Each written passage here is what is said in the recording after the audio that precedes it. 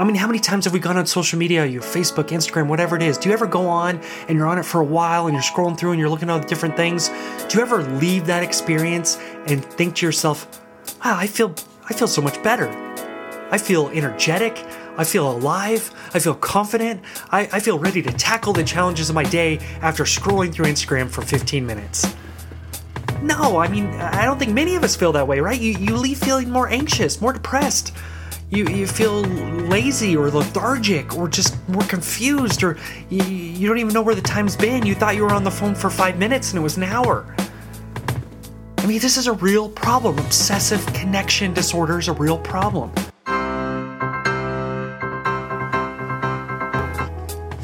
All grown up. Hey everybody, this is Pauline Goni, and welcome to a new episode of the All Grown Up podcast. We talk about life in your 20s, your 30s, about how hard and important it is, and we do it with hopefully as much truth, hope, and hilarity as I can humanly muster. This is Pauline Goni. I'm the author of books like 101 Secrets to Your 20s, 101 Questions You Need to Ask in Your 20s, and let's be honest, your 30s too. My new book comes out March 2021, 25 Lies 20-somethings Need to Stop Believing. And today we are going to talk about such a huge problem. A huge lie that we have bought into, I have bought into. I'm coming forth as a guilty culprit when it comes down to this problem. And I think most of us are struggling with this. If we're going to be honest with ourselves, if we're going to look in the mirror and really see what's there, I think most of us can say, yeah, I struggle with this lie. And the lie is, I need to be constantly connected. The lie that we're struggling with is, I need to be constantly connected. Whatever year you're listening to this in, whether it's 2020, 2021, or beyond, this is only going to become more and more of a problem. We are addicted, literally addicted to being connected. Whether it's your phone, your computer, most likely your phone, or your watch, or whatever new invention has come out while you're listening to this, this is only becoming more and more of a problem. And more studies are showing that. And we'll get to some of those. I'm going to quote some of these. I mean, the studies that they're starting to do about what the effects are on us, on our mental state, on our emotional state, it's alarming. It really is alarming. So in my book, 25 Lies 20-somethings Need to Stop Believing, I talk about this at length. And I call it kind of a different kind of OCD. I've talked about obsessive comparison disorder before. I'm not trying to make light of obsessive compulsive disorder. But now I think we're struggling with obsessive connection disorder. Literally. And I think I'm talking about it in such stark terms because it literally is an addiction. And more researchers, social scientists, psychologists are doing these studies that saying, yes, it is like other addictions. That checking your phone, getting information, staying constantly connected is giving each of us a new dopamine hit, which is similar to what you would get with food or with drugs. Something that is giving you that stimulus, that high, so to speak. And it might not be the healthiest action that you're taking, but you're giving yourself that dopamine hit. And that is what is taking place. And studies are showing that when it comes to our obsessive connection disorder. And really, I mean, you don't have to look too far to see the effects, or I mean, some of them are somewhat humorous in the sense of, go and YouTube, text falls, or texting and fail falls, or whatever it is. Basically, you can watch a whole compilation of people caught on video texting and walking on their phone, and they literally walk right into a fountain and fall in head first, like at a mall, one of those big mall pools, and the person is just on their phone walking face first right into the fountain, or falling down stairs, or going right into the street and not even realizing it. I mean, how many times have you seen this? Have you done this? Where we're on our phone and we're literally crossing a busy street and we're not even looking up. Like somehow our phone has transported us into some different universe that if I get hit by a car, that's not real. It's like I'm in a video game. I'm on my phone. I can't get hit. And then obviously the more serious effects of texting while driving and the dangers of that. But we'd literally rather be checking that newest update, going and getting that new dopamine hit than trying to drive our car safely. And I don't even think we're consciously choosing this, and that is then the problem. That's the biggest problem of all, really, is that it's such an addiction we don't even realize most of the time that we're checking our phone. I mean, how many times have you caught yourself where you just kind of have this itch, It's just like when you go to the refrigerator, right? And you open up the fridge and you're just looking for something to eat because you're bored or whatever it is, you're anxious, and so you're just like, give me some junk food or whatever. And you're in the fridge, and then you realize, why am I in the fridge? I don't even remember going and opening the door. You just did it automatically, right? I mean, that's so much the case now with our phones. I mean, how many times, you go to a store, you see people in line. How many people in line are on their phone? Or in an elevator, you're on your phone. Or you're on a plane, you're on your phone. My previous books, 101 Questions You Need to Ask in Your 20s, I talked about the death of awkward. How we're trying to kill all these awkward moments and fill them with our phone. Just trying to fill that space with anything, just something, pull something up on the phone so I don't have to talk to this person sitting next to me on the plane or on the elevator or in the grocery line or whatever it might be, right? But then we're also removing all these kind of instances of this unexpected amazing that could be taking place, right? And I've told stories like this before, but there's been times, and one story that I talk about in my 101 Questions book, where I sat next to somebody on a plane. I chose not to get on my phone or whatever. I just chose to struck up a conversation. A long story short is that person was then boyfriends with she was the girlfriend of a Hollywood manager they connected me to, started working on a TV sitcom, started getting interest, all these things that came out. Sasha Patrice, I think that's how you pronounce her last name, from Pretty Little Liars. She was an actress. I was able to meet her at a party. I sent her my 101 Secrets book, not even really knowing who she was. And then she tweets out a picture of it and a line from my book. And my phone literally is like exploding, with people responding and stuff. I mean, it's just this long story of basically you could go all the way back to that airplane ride of me just striking up a conversation with this gal, just having a great time talking to her, and the college student in the middle of us too. We were all talking, but just what that conversation then led to, but how that wouldn't have taken place if I would have just done the typical kind of put on my headphones, shut myself in this little world because I don't want to connect with anybody in the real world. Let me just connect with people in my digital world. And that's what I wrote about in 101 Secrets of Your 20s, just the paradox that we are let me find the quote here. It's interesting when you're quoting yourself and you can't remember the quote. But I wrote that we're the most connected, plugged in, engaged, informed, yet insanely isolated and lonely generation in the history of the universe. How can this be? I mean, isn't that wild? I mean, and Sherry Turkle, who's a much more accomplished social scientist, psychiatrist than I am, obviously, because I'm neither a psychiatrist or social scientist.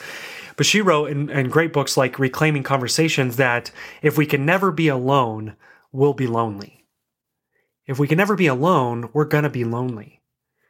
And isn't that the case? I mean, when we go to these places, like if you go to a playground and you see kids playing and you see the parents kind of sitting on the outside, more likely than not, pretty much all the parents are going to be on their phones, right?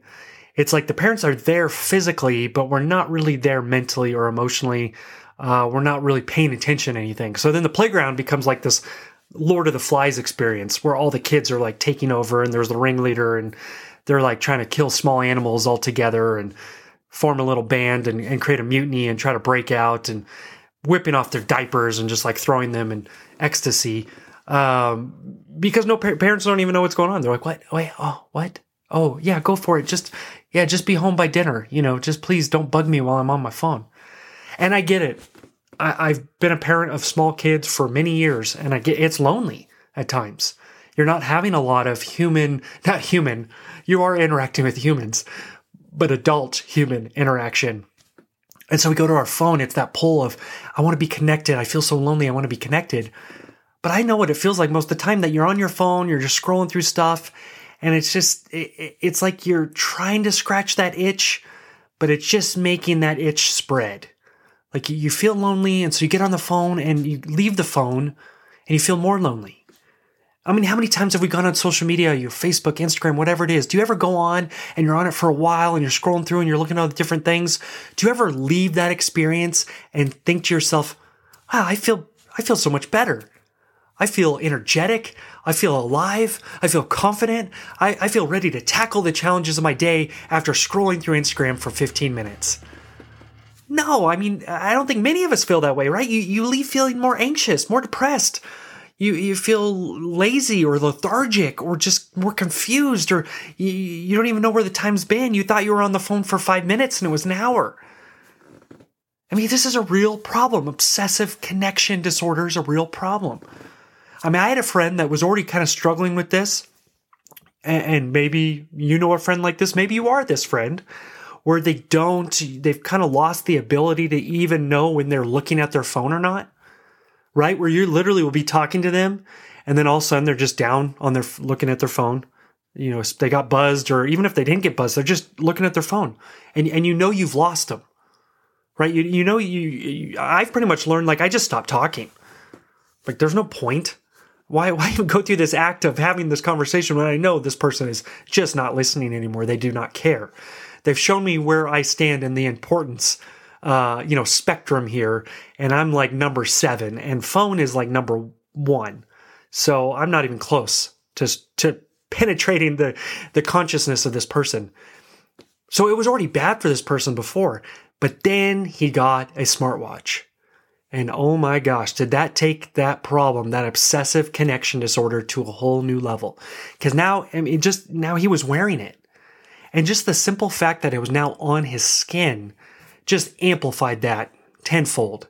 So now he was feeling every little buzz, every little thing, and he was constantly, now it was just a quicker little pull up to his, wrist, and he just be gone. You just lose him. You're just done. I mean, that would be the end of our coffee conversation many times, where all of a sudden he's on the watch, and then I would just jump on my phone and just wouldn't talk again till we had to go, pretty much, And I mean, and people are realizing what a big issue this is, right? And I talked about this some, and I write about this extensively in my new book, 25 Lies 20-Some Things to Stop Believing. Sales pitch, comes out March 2021. But I write about all the different data and all the different people that are coming out and speaking out against how addictive our phones are and how purposefully addictive all this is. That they made it, obviously, to be addictive. These weren't created with altruistic, maybe they were created with altruistic hopes and goals, but really when it came down to it, they created it so that you would spend more time on each social media platform, on each app, whatever it might be. So much so that 2 of Apple's biggest investors, Jana and CalSTARS, which control about $2 billion worth of Apple's shares, as cited in CNBC, wrote a letter imploring Apple, and I quote, to study the impact of excessive phone use on mental health. It is no secret that social media sites and applications for which the iPhone and iPad are a primary gateway are usually designed to be as addictive and time-consuming as possible, and many of their original creators have publicly acknowledged this. This is what 2 of the biggest investors of the iPhone are imploring Apple to. You got to do something about this. This is having a huge negative impact on our children, on our society. And if you've watched new documentaries that have come out, like The Social Dilemma, I encourage you to check that out. I mean, it's going to have its things you disagree with, things you might agree with, but it raises a good conversation nonetheless, where basically a lot of the originators, a lot of the creators of, Twitter or Facebook or Instagram or whatever, who started realizing, hey, I don't like the effects that this is having on our society. I don't want to be a part of this anymore. And they broke off. It was really interesting to hear their perspective and them kind of sounding the alarm on where this is taking us as a society, that we're so heavily addicted and consumed by what I call obsessive connection disorder, that we constantly feel this need that I have to be connected all the time, every day. It's overwhelming, right? I mean, before, Neil Postman, he wrote this famous book called Amusing Ourselves to Death. And he wrote it in 1985 when referencing our addiction to television. So things like Sesame Street and the nightly news and what it was doing to our brains and the ill effects of that. Well, gosh, now we're not necessarily even amusing ourselves to death. We're not even that amused when we're on our phones. It's just an addiction. I mean, we're just headlining ourselves to death or informing ourselves to death or distracting ourselves to death from our real world that we don't want to face. So we're just constantly ducking away and hiding away in our phones like we can't be seen. We're distracting ourselves now from all our distractions. Right now, it's like you can't even make it through a TV show. We don't even have the attention span for that. It's like that 23 minutes of TV time. How many times are we checking our phone during that TV show? So we're distracting ourselves away from the thing that we're distracting ourselves with. It just is ongoing, you know? Like, I applaud my kids sometimes now if they can actually watch a Sesame Street episode all the way through. It's like, wow, that was amazing. Way to have that perseverance and fortitude. Instead of watching another random YouTube channel from China or some mystery eggs being broken up and then some toy coming out and just this random just gibberish that is like the lowest of the low bar of mental capability to focus on this because it's so silly and just pointless, really. So we have to think about this. We have to talk about this. We have to catch ourselves. And what are the takeaways or action steps from this? I mean, gosh, there's so many. Obviously, there's things you can put on your phone that will show you how much time you've been spending. And I don't know if you've ever done that, but that is alarming when you put that setting on that says, yeah, track my time. For me, it always feels like, no, they're off. Like, no, that's wrong. There's no way I was on 7 hours today. I mean, I was only awake for what? 12 hours? 13? And I was on my phone for 3/4 of it, you know? But we could put those things on. That would help when we're trying to figure out how much time are we spending on the phone. And there's been numerous studies that have shown that just the act of taking a walk, going outside in nature, looking around at the trees, being in that peace and quiet, getting away from city life and all the noises and distractions, that has so many positive effects on our anxiety, on people that are struggling with depression. These kind of things, how they are positively affected by just going on a simple walk. You know, and that's some of the takeaways here as I think about what do we do with all this. And again, I write about this a lot more in the new book, 25 Lies 20-somethings Need to Stop Believing. But basically, I don't want to live a 2/5 existence. Because really, that's all the phone is right now, right? I mean, it's not even all our senses. It's this, sense of sight. We can see it. Maybe it's not really the sense of touch. It's not like you're touching that sofa you're looking at and all of a sudden you can feel the sofa on your phone. At least not yet, right? Maybe the sense of hearing, you can maybe hear the video or as you're watching. But really, it's usually about a 2/5 existence. So what happens as the technology evolves, as it's doing, as the goggles are coming out and the augmented reality or whatever it is, what happens when it's 3/5 of your senses, 4, 5 of your senses are being involved in this new technology? Are we going to be able to even tell the difference between our physical and digital world? It becomes a sci-fi movie of Ready Player One or this watching Her. I don't know if you've watched Her with Joaquin Phoenix. I mean, it's just kind of this depressing, in a way, movie, but you can see how this could become reality for some of us, where Joaquin Phoenix's character is falling in love and falls in love with his AI system because the AI system knows him better than anybody else. And so he falls in love with it and the problems that ensue when you fall in love with your machine. But I don't want to just live a 2/5 existence. I want to live a whole, healthy. I don't want to be anxious. I don't want to be depressed. I don't want to be just constantly consumed with whatever gibberish, whatever new headline, whatever new sky is falling type thing that is happening every day, shouting at us, just notifying us to death that we need to take a look. And that's one thing you can do is just turn off your notifications at least. So it's not constantly buzzing in your pocket, which is like that Pavlovian, bell that's just making you look at it without even realizing it. We have to take control of our phone because too many of us are being controlled by it. And it is getting that serious.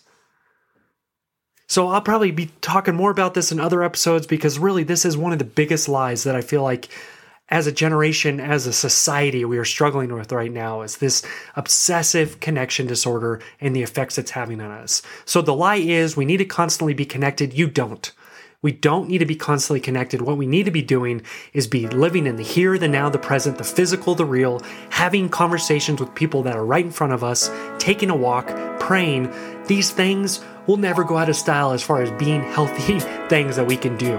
So let's be radical and do some of these age-old truths instead of constantly being headlined, informed, distracted to death.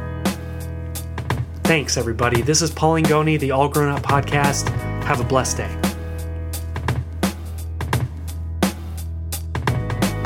All Grown Up.